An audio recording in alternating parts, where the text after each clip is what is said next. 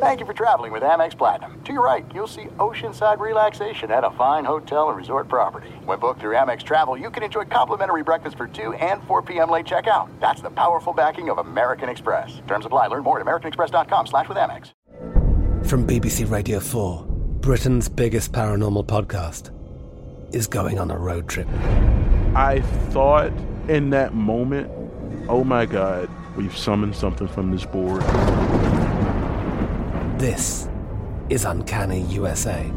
He says, somebody's in the house, and I screamed.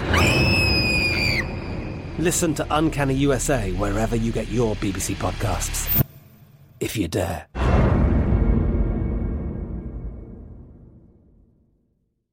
You know that feeling when you walk into your home, take a deep breath, and feel new? Well, that's what it's like to use Clorox Scentiva. Because Clorox Scentiva smells like coconut, cleans like Clorox, and feels like energy. It'll elevate any cleaning routine to not just clean, but also make every room smell like a tropical coconut getaway. Discover how Clorox Scentiva's powerful clean and refreshing scents can transform your space. Get yours in coconut or other fabulous scents at a nearby retail store. I'm so excited to tell you JCPenney and country music singer-songwriter Walker Hayes are partnering together on a new limited-time men's collection for the everyday guy. What I love about Walker Hayes is his laid-back nature. He's a family man, and being a country megastar while also having 7 kids, you know he likes to keep his style cool and casual. This new collection is perfect for the guy living the t-shirt life or someone wanting some fresh options that feel just as good. It's easy to wear, affordable styles that celebrate the ultimate family man, along with the quality, durability, and sensibility dads appreciate. Available online Saturday, May 4th at jcp.com and in-store Thursday, May 16th. Just in time for Father's Day. Limited time only. JCPenney, make it count. What's up, Open Floor Globe? This is Ben Golliver with the Washington Post, and I am back with really, really big news. As you know, Rob Mahody, he filled in ably for weeks as co-host, but he is on to his next job with The Ringer, and I have now officially reached Rob's replacement. His name, Michael Pina of SB Nation. Michael, first of all, thank you so much for joining. Second of all, we kept this under wraps pretty well, didn't it? Isn't this a great secret for the entire world here on this beautiful Tuesday podcast? I've actually already told everybody I know, so not so much of a secret. No, I'm just kidding. No, thank you so much for the opportunity, and I'm really excited to discuss, analyze, and argue about the NBA with you, Ben. Well, look, when I first moved to Los Angeles, 2015, I loved it. Beautiful sunshine, everything's going great. I'm walking down the street in Santa Monica. Next thing I do, I turn the corner. There's a well-dressed millennial hipster just throwing tomato cans at me. And it actually was you. And you were so upset about some slander, apparently, that I had put out there about Isaiah Thomas not being an MVP candidate that you confronted me in the street. I think we probably argued for between 30 and 40 minutes. And so what we're going to try to do here going forward is to recapture that dynamic. 2 crazy people on the corner of Santa Monica screaming about basketball topics. What do you think?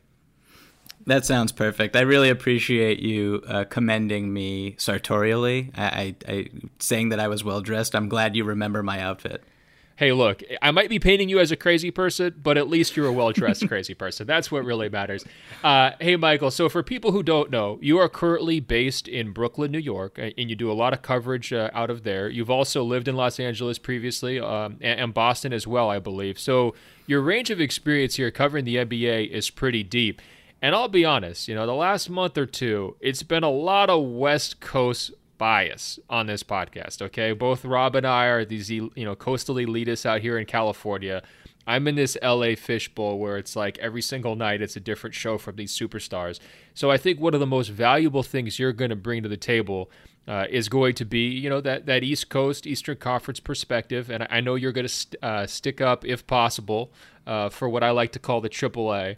But I think the other thing that you're really great at is you cut against the grain. You don't go with the group think. You're often able to find angles that maybe other writers either ignore or just never think about. So I encourage all the Open Floor listeners out there Embrace Michael in that spirit. He will poke, he will prod, he might throw some tomato cans, but he will get you thinking about the NBA. And on that note, I'd like to just dig right in, because I know you followed the Celtics carefully for a long time. They are a huge story. Now, they did come out and drop one to Sacramento, I think, ending their 10-game winning streak here over the weekend. But they're sitting on the top of the Eastern Conference. They've got one of the NBA's very best offenses, a top 10 defense. I'm sure you're already planning, to unveil a statue for Brad Stevens in downtown Boston at some point. So, Michael, I need your help explaining exactly why the Celtics are as good as they are. And here's a question from John to kick us off. He emailed openfloormail@gmail.com. openfloormail@gmail.com. He writes, I was so thrilled to see my first Celtics game live this year, and what a difference a year makes. Last year, I just watched a miserable team, a parade of bad body language, lose to the hapless Phoenix Suns at home. This year, it was surreal. Kemba won a fourth-quarter shootout against Luka Doncic. Not only was Kemba making big shots, he never got down on Jason Tatum, who was actually historically horrible from the floor in that game. Good leadership from Kemba, and they responded to adversity because it was one game after losing Gordon Hayward to the hand injury. What's next for the Celtics, and what is their ceiling? So, Michael, this is a question I want to throw to you. Can Boston win the East this year? Is that their ceiling, or what do you view as Boston's ceiling? Yeah, that's a really good question. I think, as you touched upon, their offense has been sizzling. Kemba Walker's fit has been pretty seamless so far, and we've seen growth from Jaylen Brown, Jason Tatum. Despite Tatum not finishing at the rim, he's averaging about 20 points per game and looking like the perennial all-star that a lot of people thought he would be after his rookie season. Big picture, just looking at the Eastern Conference, what you like to refer to as AAA, we've seen a Philadelphia 76ers team struggle a little bit out of the gate, which is only natural, I think, given the change in their roster. The Milwaukee Bucks look like they look like a monster. But besides that, there has been no team that's really stepped out and been super impressive besides Boston. And, I guess you could throw the Toronto Raptors and the Miami Heat in that conversation, but I think Boston has, beyond their record, played just a different style. Not a different style, but they've played with a lot more aggression, I think, from a lot of their key players. Guys like Brown, guys like Tatum have expanded their roles. They're attacking the basket a lot more. They're getting to the free throw line. One big difference, I don't want to turn this into a Kyrie Irving bashing session, but one key on-court difference between Kemba and Kyrie is that, Kemba he's more Morey ball friendly. He avoids long twos. 50% of his shots have been behind the 3-point line this season, and he's drilling them. He's very eager to get those shots up off high screens, off flares. That's something that Kyrie would not really engage in as often. And so when you have someone who is attacking the rim, getting to the free throw line like Kemba is, it just kind of opened things up for everybody else. And to say nothing of how well Gordon Hayward was playing before he broke his hand, a lot of things are just working right now for the Celtics. Yeah, they got good momentum out of the gate. Definitely a good vibe, as the emailer mentioned, as you mentioned. Is it as simple for guys like Jaylen Brown and Jason Tatum? Does this really just boil back to the transition from Kyrie to Kemba? I understand that might be like a little bit low-hanging fruit, and we've got this one incredible Kyrie fan who listens, Tariq, and Tariq's already typing his email out because he's so frustrated at us going at Kyrie. But I don't know how we avoid it, right? Like, these guys played very well in the postseason when Kyrie was out a couple years ago. The chemistry, everybody realized, was just kind of off or not right last year. There was warning signs to me in both Brown and Tatum's offensive approach because the shot selection really wasn't desirable for either one of those guys. I know everyone wants to blame Kobe Bryant for Tatum's shot selection. Come on, okay, let's not go overboard there. And then with Brown, it just seemed like he was really kind of pigeonholed into a certain type of approach on offense that, to me was looked like it had a pretty low ceiling for him as a player. Now you fast forward to this season, and both those guys are back in that, rosier glow of, hey, wait a minute, they can actually do a lot on offense. They can get to the basket. Tatum, I do think will finish better as the year goes on. At least I hope so. It can't finish much worse. But again, the mentality is right, and it translates to more team offense when everybody's kind of bought in there. So does all of this just boil down from the Kemba to Kyrie transition? Is that what we trace all these things back to? I think that's a little unfair to Kyrie. I think it is a factor on and off the court. There are a lot of things that we can't really measure with the change. You go from someone who's a bit of a mercurial personality, who did not mesh with a few guys in that locker room, who took his his championship experience and was at times reportedly talking down to players on his own team, younger guys who had, as you said, gone to the Eastern Conference Finals the year before when he was hurt. And then you bring in Kemba, who, he was thrilled that Mark Jackson was calling his game on Friday night against the Golden State Warriors. Like, he's a veteran, but he has not experienced anything close to the 10-game win streak that the team was just on before they lost in Sacramento. Like, he's very excited to be there. He's very appreciative. He values this experience in a way that I don't think Kyrie could, and I think that everybody else on the team feeds off of that.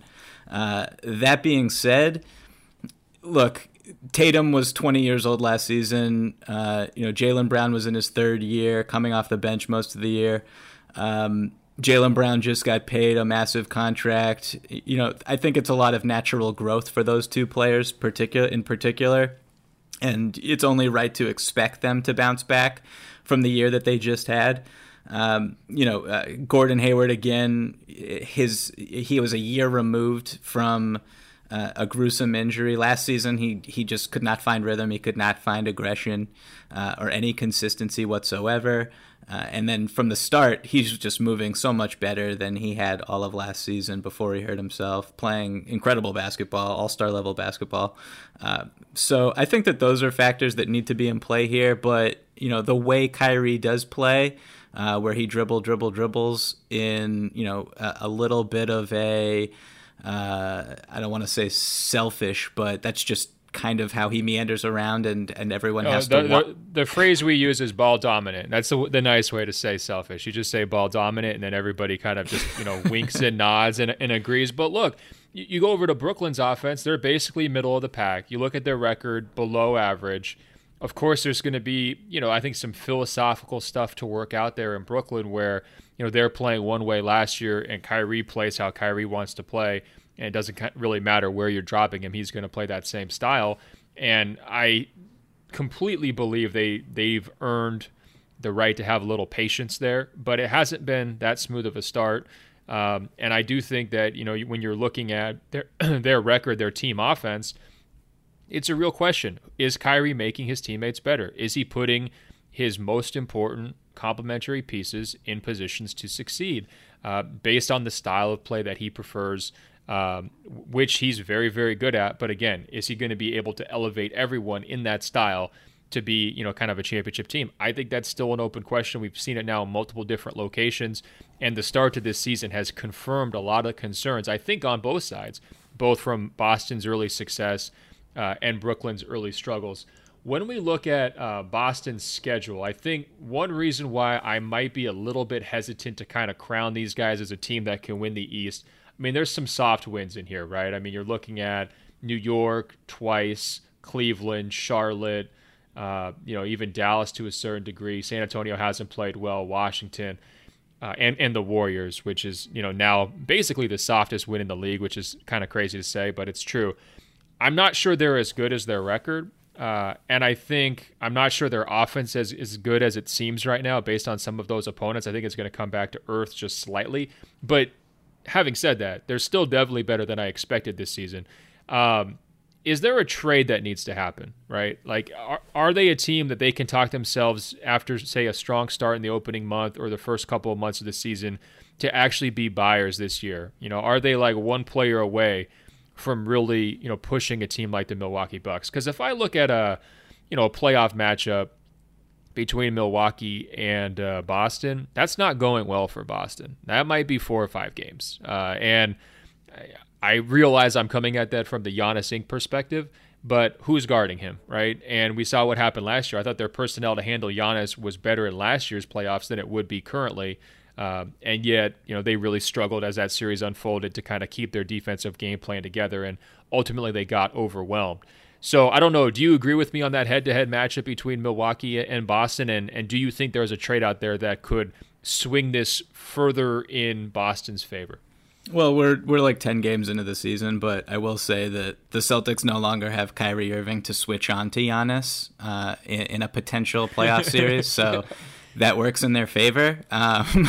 Wait, so you're saying Kemba's not going to break the entire defensive game plan and try to put it on his own shoulders as the series unfolds? That doesn't seem like his MO from everything we know about him, no. No, I mean, I think Milwaukee is still a better basketball team with the better player by a mile in Giannis. I think they'll miss Brogdon in the playoffs this year. They don't really have as much play creation as they did in the past. He brought a lot to the table for them. But to answer your question about a trade, it's really difficult for this Celtics team, I think, to not grow with what they have. And they just don't have a lot of sexy contracts that are able to be finagled into deals. You have a contract like Marcus Smart's that you don't want to trade Marcus Smart because of everything that he brings to the table for you. But positionally, what they need, they're getting killed on the glass so far. As you said earlier, their schedule has been pretty easy. I think it's 5th easiest by ESPN's RPI rankings.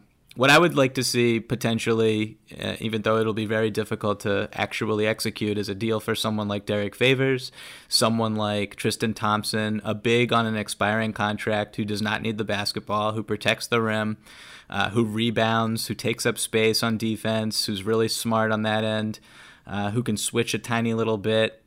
That's the kind of player that they're missing. They had him last year in Aaron Baines, and Aaron Baines has flourished into an MVP candidate in Phoenix. And that's what they need, I think, if they're going to grind through a 7-game series against a team like Milwaukee, a team like Philadelphia, to bang with someone like Embiid or Giannis. I really wish we could get an ESPN like Outside the Lines crew to just hang out with DeAndre Ayton for like the last week and find out how he's really feeling about not only the drug suspension, which is kind of tarnishing his name for all time, but also just getting completely swagger jacked by Aaron Baines. I mean, doesn't that force Phoenix into a pretty interesting situation once he's back and off his suspension? I mean, I don't see any way Ayton is going to be giving you more effective minutes than what Baines has been giving here over the last couple of weeks. And so now you're in this situation where like your franchise center has been displaced by a complete journeyman who happens to fit better and do the little things that Phoenix needs done. And they're rolling from a momentum and winning standpoint. Monty Williams, that one's going to be a real juggling act here, coming up down the road. We'll see how that unfolds.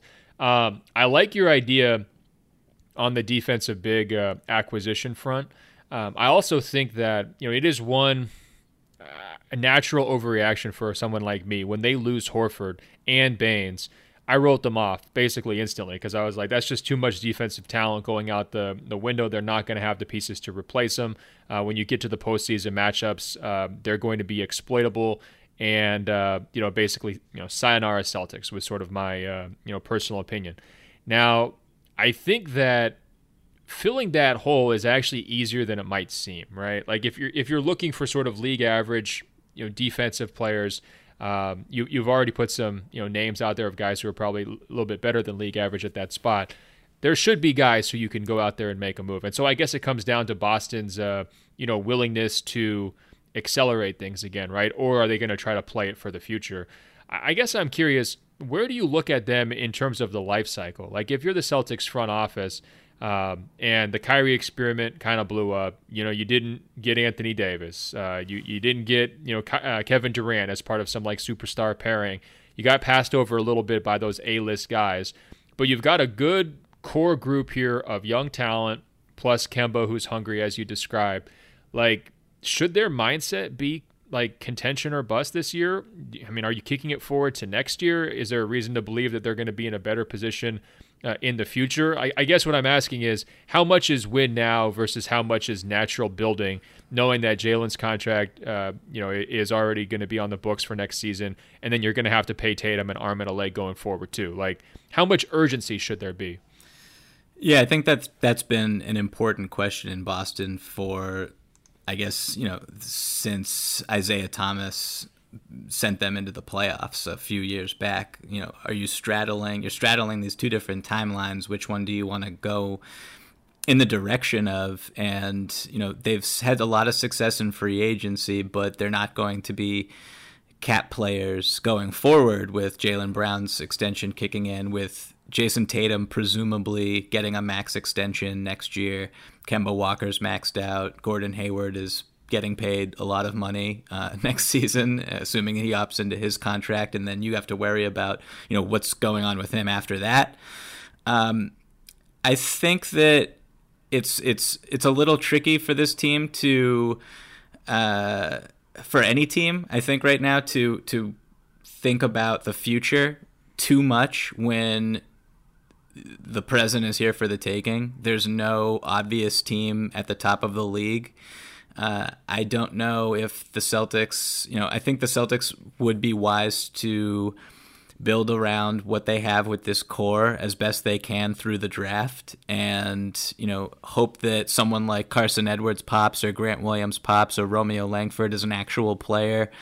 And I mean, at the end of the day, this is all moot if Jason Tatum is not a perennial all-star, if Jaylen Brown does not live up to his contract, if Kemba Walker stagnates or dips in production, you're in big trouble.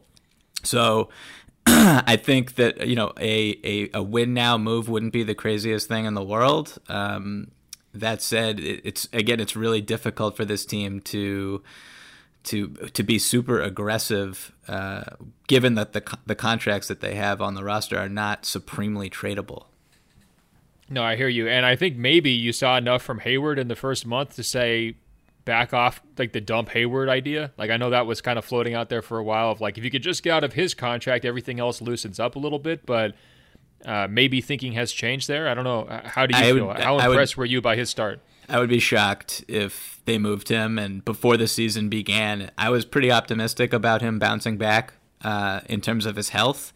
I did not expect him to look as good as he did, just in terms of his comfort and just his fluidity on the floor on both ends. He looked like the guy who was as athletic in Utah when he was an all-star 3 years ago or 2 years ago or whenever that was.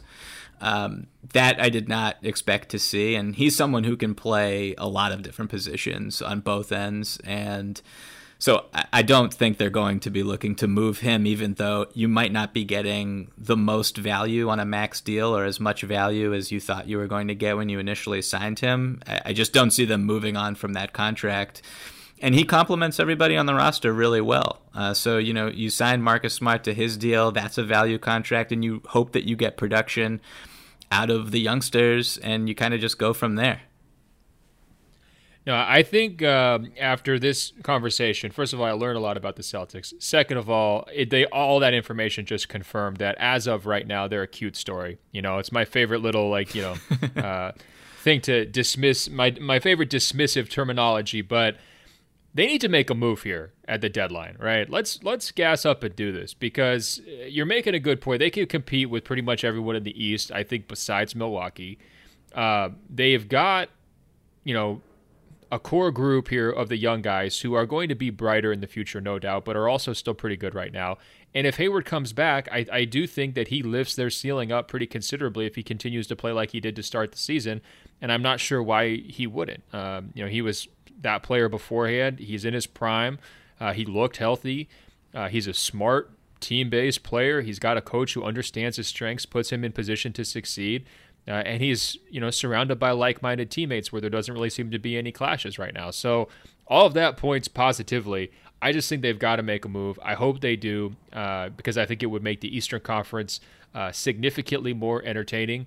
And I'm kind of curious to see, what prompts it. Like, is there something, either another month of continued strong play or maybe some wobbles on the defensive end, or something else I'm not considering that kind of convinces them to like go out there and be hunters? Because when I look at just kind of the trade landscape, I think Boston should be at or near the top of that list, in terms of teams that are aggressively looking to upgrade and trying to make some noise right now. I just think it would be such a fascinating, it's almost like the Washington Nationals, making the deep run without Bryce Harper, right? Like, if you do that immediately after Kyrie leaves, like, isn't that the ultimate validation for everything your front office and coaching staff has tried to pitch here for the last, 10 years? I mean, the stuff that just makes me nauseous. I always refer to it as the green beer and all that. But, I mean, that would be a huge statement. And I do think that would lift them up into a different category as a franchise here in terms of being a destination for guys.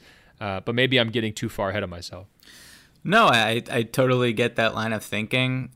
I feel like there are a lot of teams that will be at the trade deadline either making a move to buy and get into the playoffs, if you're in the Western Conference, or maybe in the 9-10 range in the East and a little bit delusional, or even a team that has their sights on a championship. We're going to have more teams this year than at any point in the past 5 years at least, probably longer than that believe that they can actually win it all.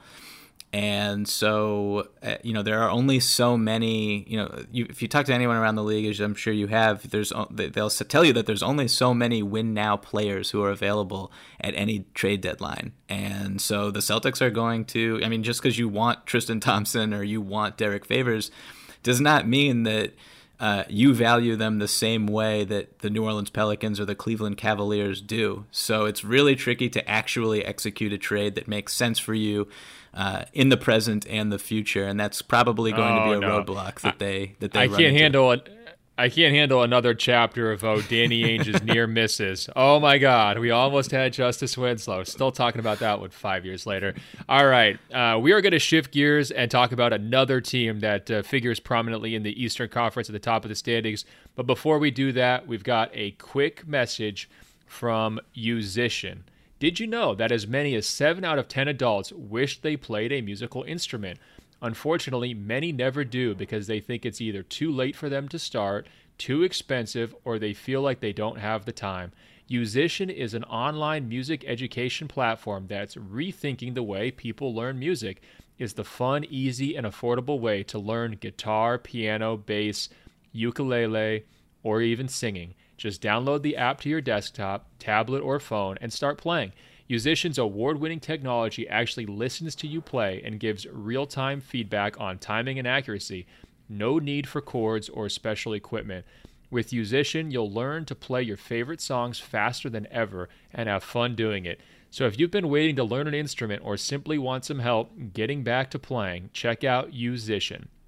You can get an extended 14-day free trial of their Premium Plus package at musician.com/play. That's unlimited lessons and unlimited songs on as many instruments as you want for 2 whole weeks. Just go to musician.com/play to start your free trial today. That's YOUSICIAN.com/play. Check it out. And look, this is completely anecdotal, but my dad has taken up playing the ukulele at this point of his life. Loves it. It's a big party hit. People are always giving him compliments for his fantastic ukulele play. So, get on his level. Level up to go to musician.com and try it out. All right, Michael, it's time to talk about the Philadelphia 76ers. We got a panicky email from Luke in New Zealand. Shout out to the Open Floor Globe, covering every continent.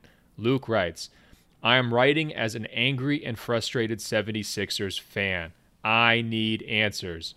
After a 5-0 start, Philadelphia has slipped to just 7-5. They came into the league this season projected to be a tier of their own with the Bucks as the only 2 contenders in the East.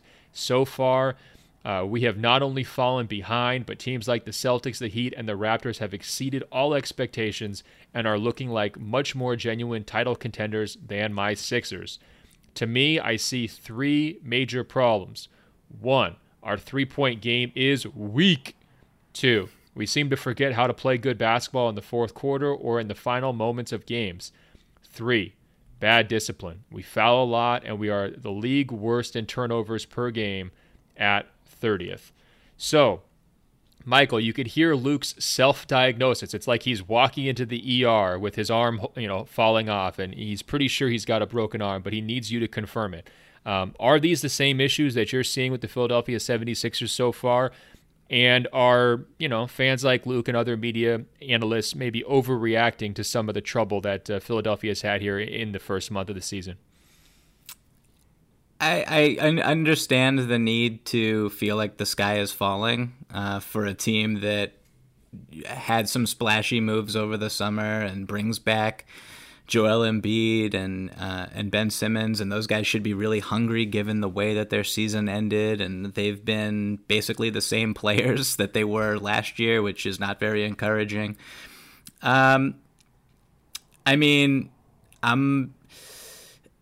that this team needs time. I mean, what you have here is a situation where the regular season exists for experimentation, for chemistry building, for guys to understand each other's tendencies. It's a little awkward so far with Joel Embiid playing with Al Horford and Simmons and the spacing, and they're posting up a ton and driving lanes do not exist. And it's a really mucky offense that, if you watch yesterday's game against or Sunday's game against the Cleveland Cavaliers, you're able to post up and dominate and have no problem, but against the best of the best, that's going to be an issue.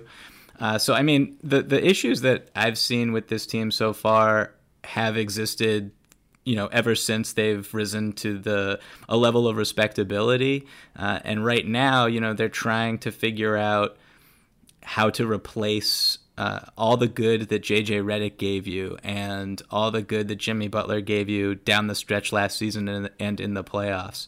And that's going to take some time. And I don't know. Look, like the fit is the fit, and we just talked about trades with the Celtics. I think that the Sixers may be in need of a trade at some point down the line, just given how things are mashed together, but there's a lot of talent here. The defense, when Embiid is on the floor with Horford, is just, it's a monster. No one can score on that team. A lot of talent on that end, and offensively, I think that there's a lot of growing to do.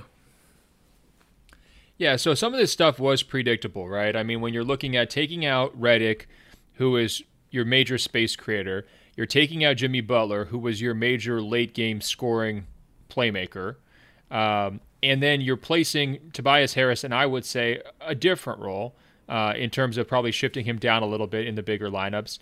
You're bringing in a new piece in Josh Richardson, so he's got an adjustment. You've got Horford on offense needing to adjust to playing with a ball-dominant kind of centerpiece type center in Embiid, and also a point guard who just doesn't shoot at all from outside of basically, like a 6-foot radius on the court. I mean, those are a lot of adjustments, right? So I definitely was expecting this to take a while for Philadelphia from an offensive standpoint. To me, it's still been worse than I expected. Doesn't mean it's broken forever, but it's not in a great spot, and it's definitely not in a championship winning spot, and even if they're making, moderate gains, I think you got real questions like, is this team going to be able to control the pace of play, dominate everything, be consistent on the defensive end, and just turn it into a rock fight? Because if not, they're not going to be good enough to win the title. So that's probably, raising some eyebrows for Philly when you have such a big summer and you're dreaming title, right? Let's zero in on this Horford and Embiid pairing. Because what exactly are you seeing between those two guys that's working well versus what's maybe not working right, sort of on either side of the court? Because that was their big, philosophical move, right? That was their zag. They're saying, we're going to go bigger than everyone. We're going to have two Giannis stoppers in the middle. We're going to control tempo. We're going to own the glass. We're going to have, some high IQ players out there. We're going to just do something that no one else is really doing in the league right now.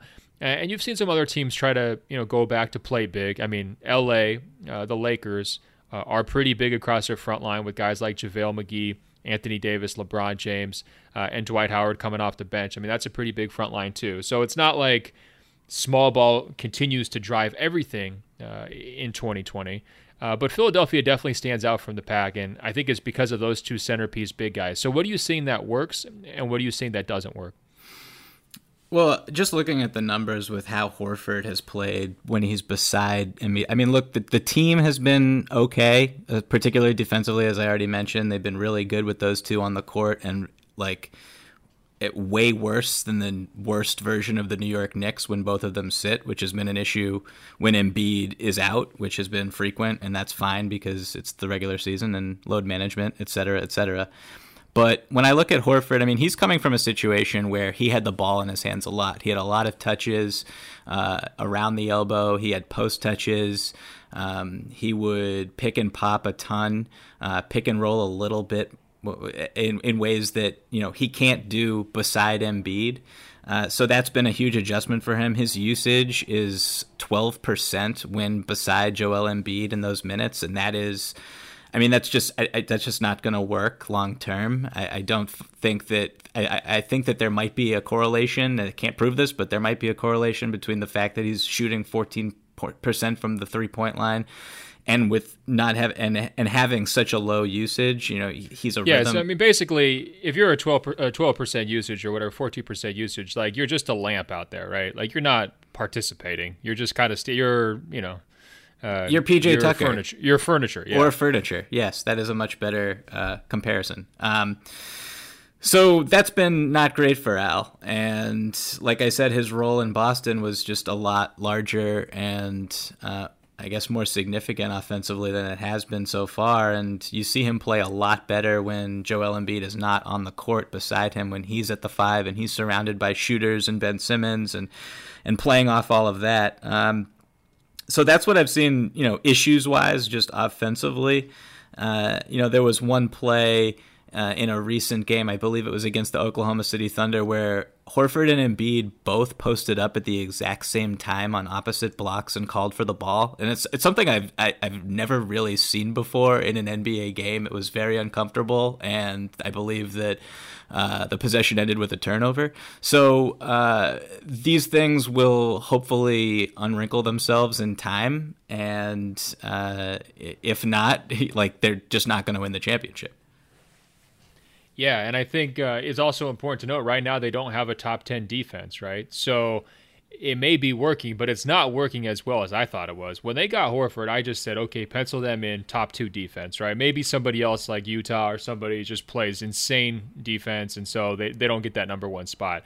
But that's where they should sort of be settling, especially when you've got so much length, athleticism across every single position. And they haven't played, fully to stuff on that end. So that's concerning to me too. And I guess it goes back to the consistency factor with Embiid, and then just kind of like the general questions about Simmons, where some nights he looks absolutely ridiculous and amazing and a future top 10 player. And other nights, he's just driving everyone crazy with, some of his shot selection, just refusal to take certain shots. And I guess on that point, we did get a question here from Oliver. He writes, Brett Brown should fine Ben Simmons $1,000 per game unless he misses at least 1 3-pointer. Maybe that's an insignificant amount to an NBA player, but they got to try something to get this guy to shoot more. He's a talented player, but he will never reach his full potential, and his weakness can be greatly exploited when it matters most. So I actually just appreciate this idea from Oliver, because my parents had tried to use this on me when I was in middle school. I was playing up on a better team with older guys, and so I was deferring too much, and they were like, hey, every time you take a shot, we'll give you $1. Doesn't matter if you make it. So I like that Ben Simmons, max level player, is getting the same motivational strategy from Oliver. But I do think that, we're talking about Philly's spacing issues and guys being on the block, and this sort of being like an Elton Brand late 90s experiment at times.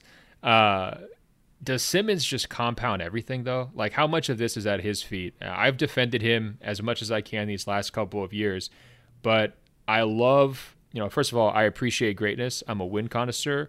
I love to see self-improvement. Guys like Pascal Siakam and Giannis, they appeal to my heart because of how much they work to make themselves as good as they possibly can be. And with Simmons, There's so much raw talent there. There's so much, quote unquote, God-given ability. He was so NBA ready at an early age in high school. The steps that I anticipated that he would make from the first time I saw him when he was 17 or 18 to where he is right now, whatever, 5 years later, have really left me wanting, and it would really frustrate me if I was a Sixers fan or if I was in their front office or if I was their coaching staff, because, clearly they know his weaknesses, right? It doesn't work if your point guard's afraid to shoot all the time from anywhere outside of 5 feet. You're going to have to address that to some degree. And I'm sure they've brought it up. I'm sure it's a sensitive subject, and they just haven't gotten anywhere. At the end of the day, he's got to shoot. That's just like what it is. You see him in warm-ups before. They'll show videos and clips of him pre-game shooting corner threes, drilling 8-9 in a row. The guy just needs to shoot the ball, because what you have instead is the crux of his fit with Embiid, where Embiid is shooting more threes than ever before, and he's making them now, which is that's great at a career high rate. But at the end of the day, what you need is Embiid is your best player, so everyone around him needs to serve him and his game in some way. And instead, what you have is Joel serving Simmons, because Simmons has this fatal flaw. And that's just that's not a recipe for success long term. And so, well, put a finer point on it. Would you just trade Simmons? And it doesn't have to be at the deadline. Maybe it's next summer. How much more leash do you give this pairing, given what you've described as the tension that's, arising from Simmons' fatal flaw? I think that if you don't make it to the conference finals, obviously, this year, then there's going to be a major shakeup. I don't think that would surprise anybody. Beyond Brett Brown no longer being the coach, heads will roll. And I just don't think fundamentally that you can build I think that it's very difficult to build a championship winning team around the Simmons Embiid pairing, and they were very close last year. They could have easily won that series against the Raptors in round 2, and then who knows what happens after that. You catch a couple breaks, but you had Jimmy Butler. You don't have Jimmy Butler anymore, and I just think that there are a lot of issues with these two together spacing wise. And right now their best offense happens, they get a stop, which is their strength, defense. They get a stop, they push, they find a mismatch on the other end, they post it, and they work from there. And that's just not going to be a functional approach in the playoffs. It just isn't. So I don't know what you trade Simmons for. I think you wait a little bit. I would probably wait the rest of the season unless this continues on looking as clunky and as ugly as it has. I can't see them making a trade before this year's deadline. I feel like that would be pretty drastic, and I don't know what team out there values Simmons more than the Sixers do. So if they struggle at the end of the year in the playoffs this season, I do not see Simmons and Embiid continuing on as teammates. I don't think that makes a lot of sense. Yeah, I think there's a lot of teams that would value Simmons as highly or even potentially more highly than the Sixers as soon as this deadline, just because I think if he is a team's best player and he's not in a situation where he's clashing with a player like Embiid, I think a lot of things open up, right? You could play spread lineups around him, right? If you can get basically 4 out around Simmons and he's just attacking downhill constantly, and you're playing at a super, super high tempo, and you're basically forging a team in his identity, that team could be really fun. It could be a lot better than half the teams in the Eastern Conference right now. It would sell a lot of tickets. He would be a huge star. He would sell jerseys, and people would talk about his shooting less, right? I think he's kind of, in a certain way, set up for failure, given the expectations in Philadelphia and given the fitting with Embiid. Now, does that mean Philadelphia should absolutely pull the plug as soon as possible? No, I'm kind of with you. I think they're going to at least play out this season, but I think whenever they decide to trade him, they'd be able to get a lot for him, and I think there would be a lot of organizations that don't have that franchise player who would kind of circle Simmons and say, man, we'd be in a lot better place both financially, but also just like organization direction standpoint, if we had him as the main guy. Like imagining Simmons in the exact same scenario that Giannis is in, it's a little unfair. Right. It's a little unfair to him, but aesthetically, put him with someone like Brook Lopez, a 5 who strictly shoots threes very well, spaces the floor, and then everybody else who, has gravity, and let him go downhill, let him use his vision, his passing ability, which is transcendent, which is great. And that's kind of his situation. That's his best situation. But, Embiid takes up a lot of space in the paint, or at least he should on the block, and having Embiid space really mitigates his greatest strength. I mean, you set a cross screen for him on the block and throw it to him and let him go to work one-on-one without help. I mean, he's as unstoppable as any player in basketball. So that's what they should be doing, because that is the apex of their offense, and they can't really do it because Simmons is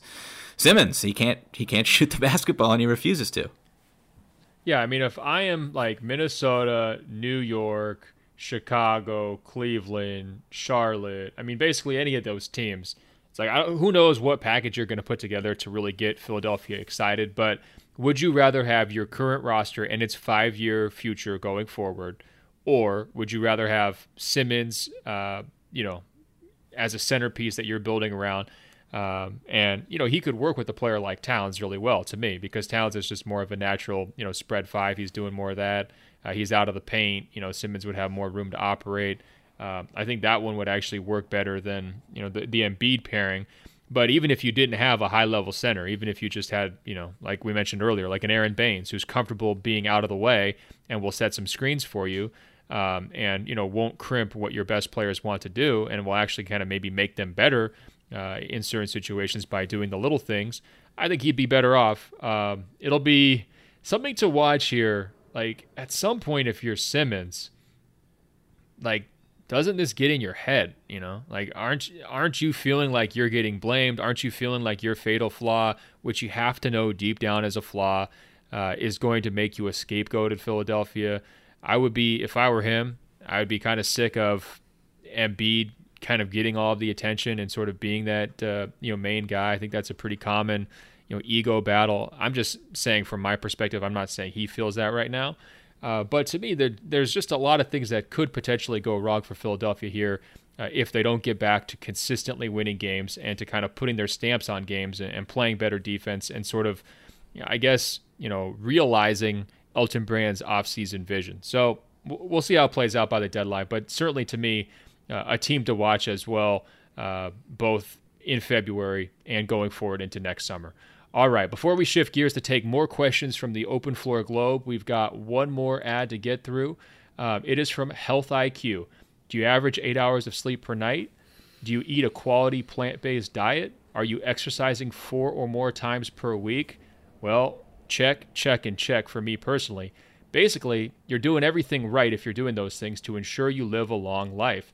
Isn't it time you get financially rewarded for your commitment to a healthy lifestyle? Introducing Health IQ. Health IQ uses science data to secure lower rates for people like you on their life insurance. If you're a runner or a cyclist, or you're into CrossFit or another type of athletic activity, even if you're just a committed weekend warrior, you might be a vegetarian or a vegan, you deserve to be rewarded for your hard work with more affordable life insurance rates. Health IQ can save you up to 41% because physically active people have significantly lower risks for heart disease, cancer, and diabetes. Health IQ is not just a lead generator. They take the customer through the entire process of applying for life insurance, and the policy is underwritten by one of our top officials. To see if you qualify, go to healthiq.com/floor to take the proprietary Health IQ quiz. Depending on your score, as well as other related qualifying factors, you can save up to 41% on your life insurance premiums compared to other providers. Again, that's healthiq.com/floor.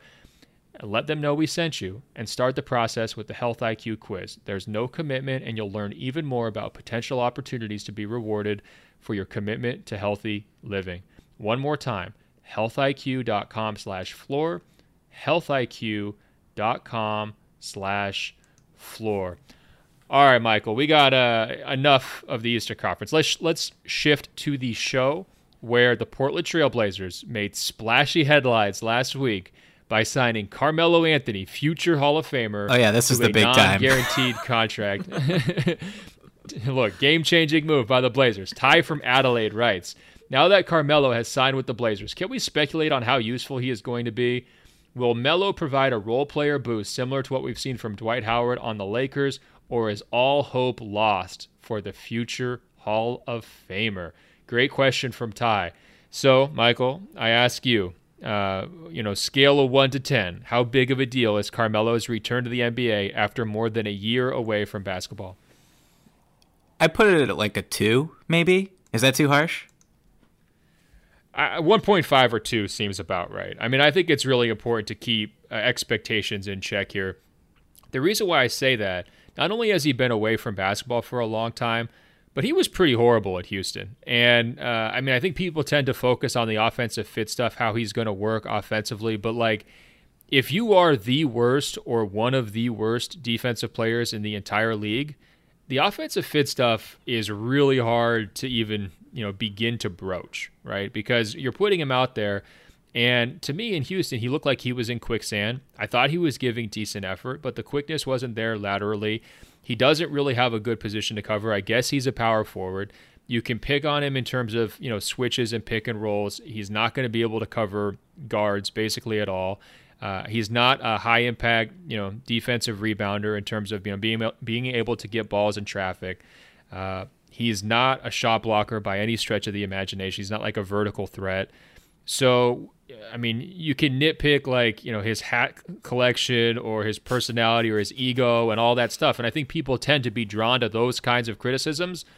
But I think the fundamental criticism that's going to matter for Portland, who's got a pretty bad defense right now and has struggled out of the gate, is that Melo doesn't play any defense whatsoever. And if you put him out there alongside Hassan Whiteside, oh my gosh, that could get ugly really quick. Yeah, that's not what Neil Olshey was thinking about when he put this team together. I mean, Zach Collins, when he was on the floor before he got hurt, their defense was pretty solid, and in some lineups very effective.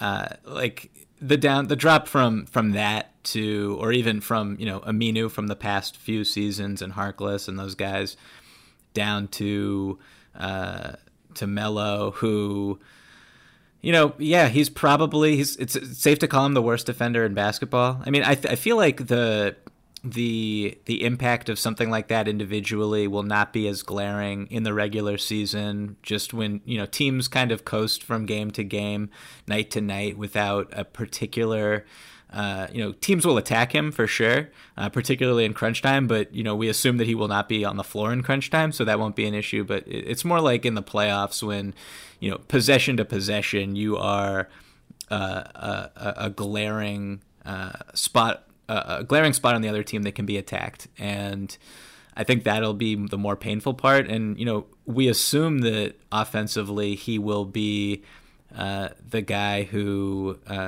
shined in the Olympics and only took spot up threes, spaced the floor, could get you a bucket late in the shot clock if necessary, would post a little bit to draw two.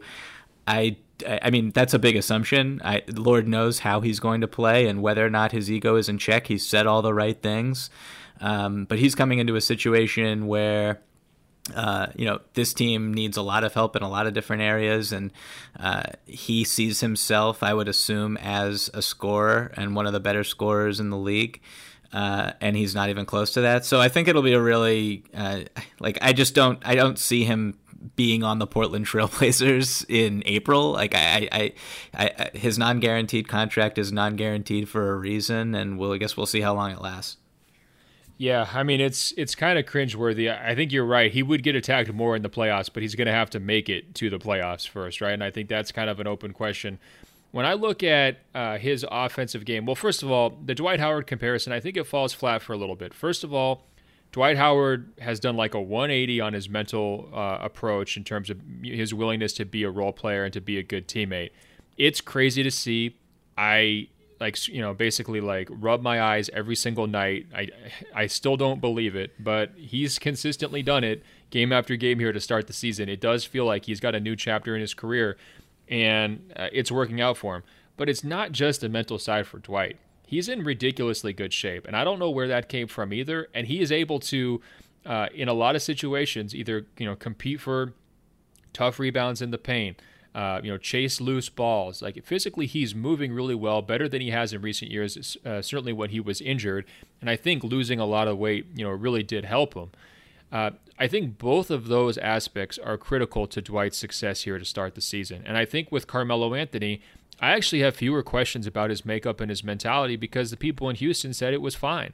Obviously, it was an issue in Oklahoma City because he wanted to start and he wanted to close games, and they agreed to allow him to start kind of at their own detriment throughout that season. And then in the playoffs, they finally, at the very end of it, didn't close games with Melo, and he took it pretty personally, as any competitor and future Hall of Famer would. I think he's gotten over some of that stuff, but it just comes back to the body and the skill set for me. Offensively, he just misses a lot of shots, and he takes tough shots, and that's not really that helpful. Portland does need a release valve offensively. I mean, Lillard and McCollum have both been getting pressured a lot. McCollum hasn't started the season that well. I think he will play better, so that should actually make Lillard's life a little bit easier when he gets back up to his normal standard. So there is some need for someone like Melo to provide perimeter shooting that Anthony Tolliver, Mario Hezonja, those types of guys can't bring to the table. But is it going to overwhelm and kind of like compensate for his other weaknesses, whether it's the limited playmaking ability, and whether it's the defensive issues kind of across the board, and whether it's just kind of his general mobility? I think that really remains to be seen. I think the Blazers coming up here are going to play the Milwaukee Bucks this week. If Melo is in the lineup, I just encourage everyone, pray for Melo, okay? Because Giannis is a different beast right now, and I think that could get ugly if they're getting matched up. I don't know. I hear what you're saying about people not being targeted and everything like that, but if I was Milwaukee, it's like, let's see if Giannis can score 100 tonight. Like, how could that go? That could be a good headline for us. I feel like this analysis is insulting to Terry Stotts, who will obviously not play Carmelo Anthony at the same time as Giannis Antetokounmpo Well, I'm just saying it's hard to hide him. You can't hide him forever, right? Like, sure. if you're bringing him in, you have to give him minutes because they're getting nothing from that spot, right? And then once he's on the court, to me, it's just like this ominous countdown. It's like the shark movies where the piano and the music starts to play, and it's like dun dun dun dun, like that. That's how I feel when Melo is on the court, because it's just like a countdown to when people are going to exploit him. That sounds rude. I'm sorry, but it's the truth. The countdown towards inevitable slaughter. A little rude, but but I'm glad you're with me. But yeah, I mean, the other thing that I'll just throw in here that might be an obtuse point, but do you really want Carmelo Anthony taking shots from someone like Anthony Simons? Like, I just don't know at the end of the day what the net positive effect is of having him on the floor, let alone the we're not covering the NFL, and this is not First Take, but there are off-court distractions that happen in terms of just general media coverage and having to answer questions about him every day. If you're CJ, or if you're Dame, or if you're Coach Stotts, like I feel like that is a factor that we can't really quantify. I don't know how you feel about that as something. Well, I think Portland did try to telegraph that aspect of it by like really highlighting the non-guaranteed nature of his deal. Usually that's not how these kinds of news stories come out, because it's kind of a slight to the player, right? And so usually you just say, oh yeah, we're signing him, right? I think the emphasis on that non-guaranteed part was to sort of send a coded message to the rest of the league and to the Blazers fans. It's like, guys, don't worry. We are prepared to pull the plug if this does not work. We are going to bounce. Just have a little faith. We're that desperate. And I think it's surprising how quickly Portland reached that position, given they were in the Western Conference Finals last year. But then again, I mean, look at Golden State. They made the finals, and they're in an even worse spot because of injuries. So fortunes can change. And I think ultimately, like, this Carmelo thing is going to be kind of a blip, and we're going to move on. And Portland, their season's not going to be determined by this move.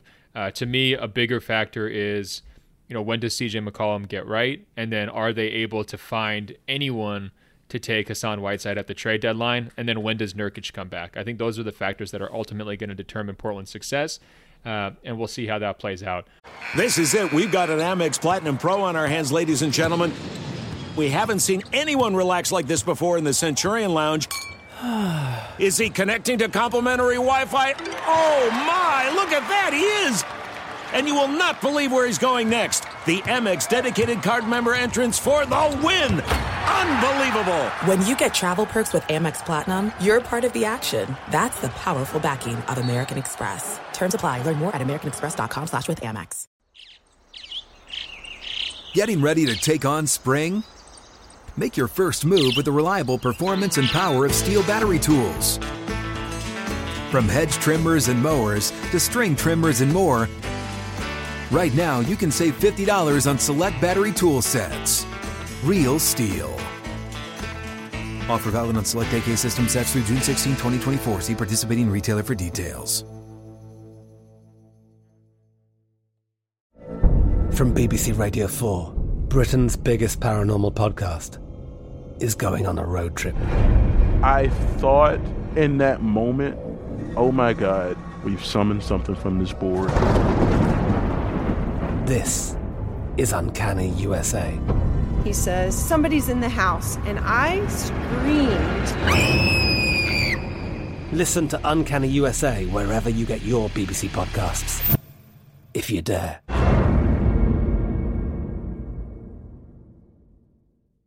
The wait is over. The Chi is back on Paramount Plus, and the stakes have never been higher. Everything changes on the South Side when a new threat comes to power in the Showtime original series from Emmy winner Lena Waithe. Battle lines will be drawn, alliances will shift, and danger lies around every corner, leaving everyone to wonder who they can trust. Visit ParamountPlus.com/The Chi to get a 50% discount off the Paramount Plus with Showtime annual plan. Offer ends July 14th. Subscription auto-renews. Restrictions apply.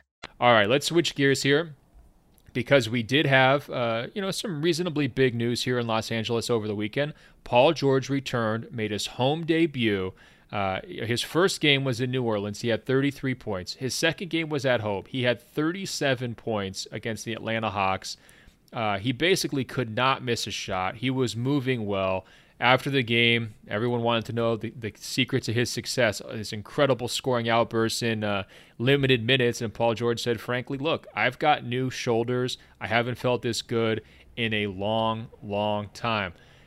Immediately, the take cannons, started coming my way. We got Jamar from Instagram who wrote in to say, if PG is fully healthy like this, he is the best player on the Clippers. He's a serious MVP and Defensive Player of the Year candidate. You could say he has enough ability to be a more complete player than Kawhi offensively, and they have the same defensive tenacity. Plus, Paul George will probably stay healthier. What is your take? So I throw this one to you, Michael. Clearly Paul George kind of had a dream start after not playing basketball for 6 months, and the last time he was on the court, Damian Lillard was draining a 35-footer in his eyeball, and he had to call it a bad shot afterwards. So this was a great way to turn the page, start a fresh chapter for his time with the Clippers. Are you buying what Jamar is selling? What is Paul George's ceiling relative to Kawhi Leonard?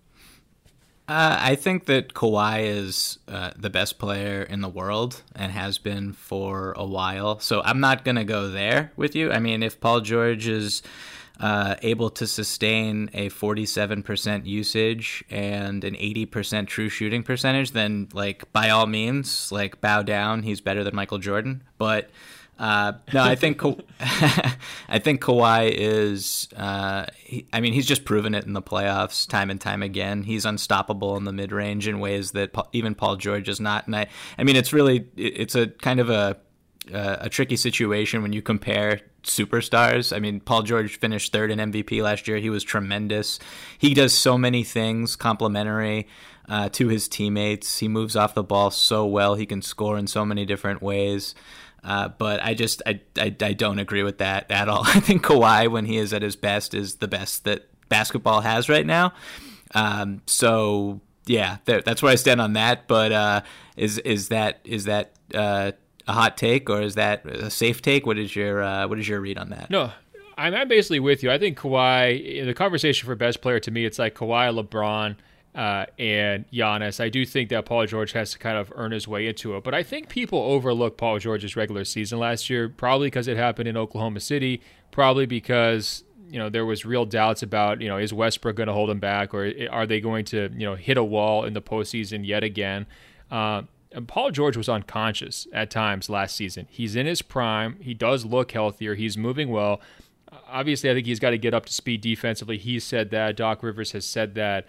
But his game is so flexible. And eventually, the Clippers will finally put out a lineup that has both Kawhi Leonard and Paul George in it at the same time. And I am really, really interested to watch how does this little alpha battle unfold, right?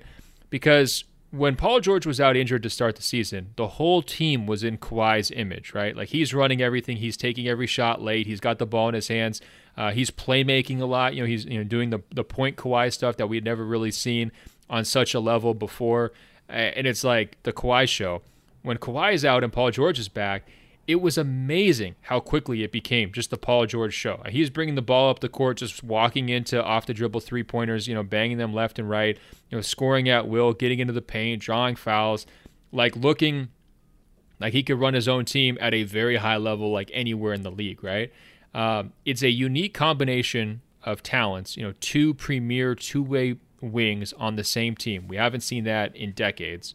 But you now also have two guys who are basically at their offensive peaks in my mind, right? They've discovered new layers to their games they didn't have before, and they're doing it in an environment where they have a lot of offensive talent around them, so they're in position to succeed. This should all point towards a devastating and incredible offense where they have this effortless interplay and they're just taking turns sniping and killing teams. I'm just curious, do you think it's going to work out that way, or are there possible hiccups between those two guys? I mean, I think that there could be hiccups at the start, but generally speaking, the way that both are so difficult to deal with off the ball. I mean, Kevin Arnovitz wrote this incredible piece before the season about how Los Angeles' coaches would draw actions for Kawhi and Paul George. And I mean, when you have you have the ball in Kawhi's hands, you're running Paul George off flares on the weak side, and you're running Kawhi in a pick and roll with Lou Williams or Montrezl Harrell or whoever setting a ball screen. I just don't know how you defend that. So there's a lot of different actions, and everyone on that team is very smart. Everybody plays extremely hard. I think at the end of the day, there's a reason why they're the favorite, if there is any favorite to win the championship this season. And in crunch time, stopping Kawhi alone is almost impossible, and stopping him with Paul George already on the floor complimenting him, Paul George knocking down threes, attacking closeouts. He can run his own pick and rolls fine, better even than Kawhi potentially as a playmaker.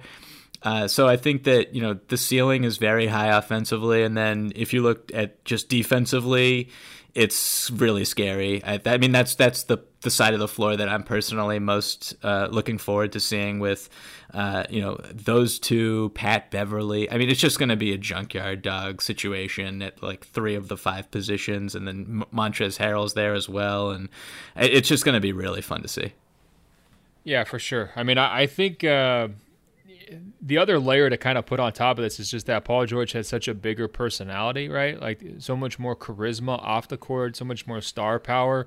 I mean, already we're seeing in these post-game press conferences where Kawhi, as everyone knows, it's kind of pulling teeth to get things out of it. And I think he's actually been pretty open and honest this year by his standards, but it's still tough. I mean, Paul George comes out and there's that superstar moxie, that swagger that, we're accustomed to from sort of top 5, top 10 level players. He captures in a room in a way that Kawhi just doesn't. So again, if you're looking for ways that this can kind of go wrong, it's these two guys have presented themselves as a united front. They sit side by side in the locker room. Their lockers are adjacent.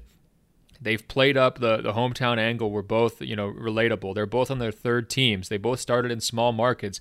They were both kind of 10 to 15, picks in the draft. They both improved a ton during their NBA career. They're kind of different players than they were when they were kind of pre-draft prospects. So they have a lot in common, and it should work. But I mean, it's just so different. I want to see it, and that's kind of what I'm looking forward to. It's one of the biggest stories I'm looking forward to here over the next 2 or 3 weeks in the NBA. It's kind of that partnership and how they feel each other out to start, their tenure together, and then how it blossoms and how quickly they can get to sort of that undefeatable level that you're describing. All right, we got one last question to close it out. Michael, Sam writes, I just watched Luka dominate at Madison Square Garden and love him just as much as everyone else seems to. But we love rookies earlier in their career before public opinion turns on them due to shortcomings. Ben Simmons, who we mentioned earlier, was praised early on for many things that he does well, and even his lack of shooting was swept under the rug. People loved Blake Griffin, and then they said he had to develop an outside shot, which he ultimately did, and some people get on him now for being too much of an outside player. If you've got those kinds of precedents with Ben Simmons and Blake Griffin getting criticism after being in the NBA a few years, is there anything in Luka's game that you think he will need to eliminate or change so that he can stave off an inevitable backlash? So what do you think, Michael? First of all, I think the inevitable backlash is called the inevitable backlash for a reason. Unless he wins a championship this season or next season, and like carries the Dallas Mavericks on his back, this is just what happens with everybody. It's just the way that the society is and the way fandom works. Luka I was at that game at MSG. He was phenomenal. He's been phenomenal all season long. And if I had to pick one particular part of his game that people will point to if he struggles in the playoffs, it would probably be just defense, because he's as complete offensively as anyone his age has looked, maybe, I guess, since LeBron James was 20 years old in the NBA. So, Luka is advanced beyond his years, and it sucks, but people love to build someone up and then tear them down. That's just how this works. It happened with KD, with Anthony Davis, with just about any really mega talented young star who did not win at the highest level on his first contract. That's basically how it works. There will be backlash, and I'm really dreading he's going to get the same. He's going to get the same thing Harden got. That's the blueprint, right? It's going to be picking on his defense, and then I think picking on how ball dominant he is, and if he happens to not be shooting the 3-pointer well, and he's taking a lot of off the dribble threes, then people will say, oh, his style of play holds his teammates back. I think those are going to be the knocks on Luka. I encourage everyone.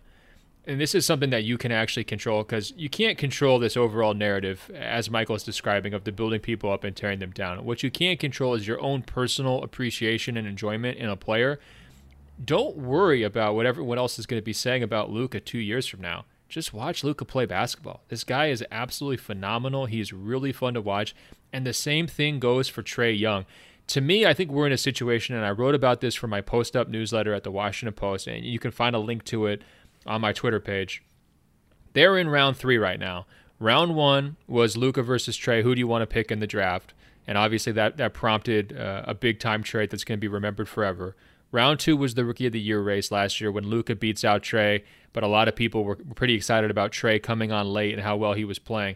To me, round 3 right now, it's the most improved player race. I would put Pascal in that race too, and a few other players, but I think both Luka and Trae have to be in this most improved player conversation already. They're both top 10 in points and assists. They're both running their teams completely. Trae's doing it with one hand tied behind his back because of John Collins' suspension and because of all the injuries around him in Atlanta.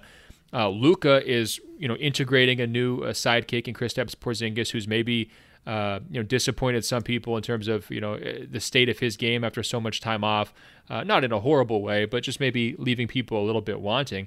They've both just taken massive steps from year 1 to year 2. If you go back and look at their numbers, and everybody compared Luka to LeBron James, next LeBron James during pre-draft hype, right? Or poor man's LeBron James. His age 20 numbers are better than LeBron's age 20 numbers. Trey's numbers right now are better than any of Steph's numbers, who he got compared to, until Steph's first MVP season. Now, obviously, that's going to be influenced by pace and space, the rising offense and kind of style of play here these last couple of years. But no one would have believed that for either one of those guys. Even the people who were hyping Luka and Trey would not have gone that far out on a limb and said, look, they're going to have better numbers than these guys in year 2 at age 20. No one would have said that. So I think from that standpoint, shut out all the negative noise. Don't worry so much about Twitter. Trust your eyeballs, trust your heart, trust your gut. Enjoy watching these guys play. It's a massive story for the league that there's 2 playmakers who are linked by this trade who are, rising so quickly and rising in tandem. And there's going to be more rounds down the road. These guys aren't going to be done. Even if one of them wins Most Improved Player, there's going to be more awards, bigger awards, postseason showdowns to come in the future if they continue to keep growing like this. And you'd love to see it. All right, Michael, we have reached the end of your first open floor spot. Thank you so much for joining me. Guys, if you want to interact with the show, please email us, openfloormail@gmail.com, openfloormail@gmail.com. We're also on Apple Podcasts. You can find our page by searching for Open Floor. That's 2 words. Once you get there, scroll down. It will say rate and review. Tap 5 stars. It's just that easy to help us spread the word and keep us engaged. I'm on Instagram at Ben.Golliver. And if you guys aren't following Michael on Twitter or Instagram, Michael, tell them where they can find you. At Twitter as at Michael V. Pina, Pina, and I believe it's the same thing for Instagram. Perfect. Well, before next episode, we're going to confirm your Instagram handle. We'll get you up here, get your clout chasing game on a higher level. We'll be ready to rock. All right, Michael, until later this week, I will talk to you. Thanks for having me, Ben. Really appreciate it.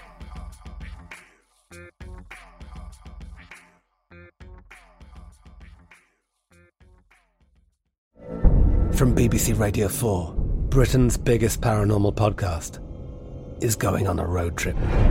I thought in that moment, oh my God, we've summoned something from this board. This is Uncanny USA. He says, somebody's in the house, and I screamed. Listen to Uncanny USA wherever you get your BBC podcasts, if you dare.